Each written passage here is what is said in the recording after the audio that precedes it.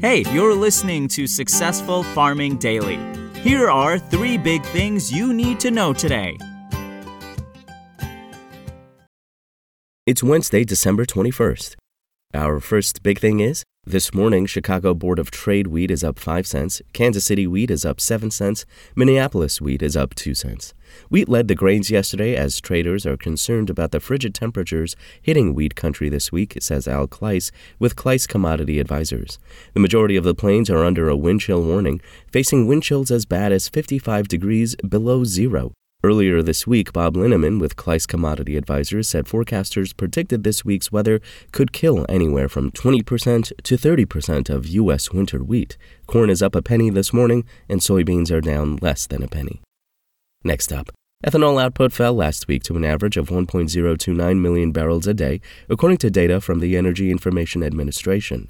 Production for the week ending December 16th was down from 1.061 million barrels a day the week ending December 9th and 1.077 million barrels a day the week ending December 2nd. According to the Renewable Fuels Association, RFA, production was roughly 2% below the same week a year ago and the 5-year average for the week. In the Midwest, the most productive region, output fell to an average of 975,000 barrels a day from 1.001 million barrels the previous week.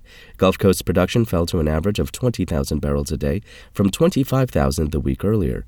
Rocky Mountain output was down to 14,000 barrels from 15,000 barrels on average, the government says. East Coast output was unchanged at 12,000 barrels a day for the 5th straight week, and West Coast production was steady at an average of 8,000 barrels a day, the agency says.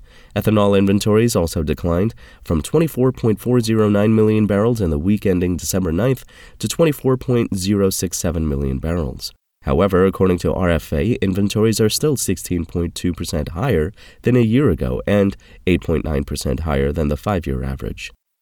And finally, the winter storm everyone was bracing for hit yesterday. So far, snow accumulation across the Midwest is ranging from 0 to 6 inches. Highest levels of accumulation are centered in Minnesota and Wisconsin. The northern plains states are seeing similar snowfall, with the heaviest snow in North Dakota.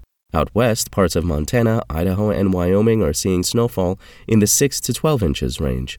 The National Weather Service alert map is lit up like a Christmas tree. Parts of Iowa, Minnesota, South Dakota, North Dakota, Michigan, and Montana face a blizzard warning with strong winds up to 50 miles per hour.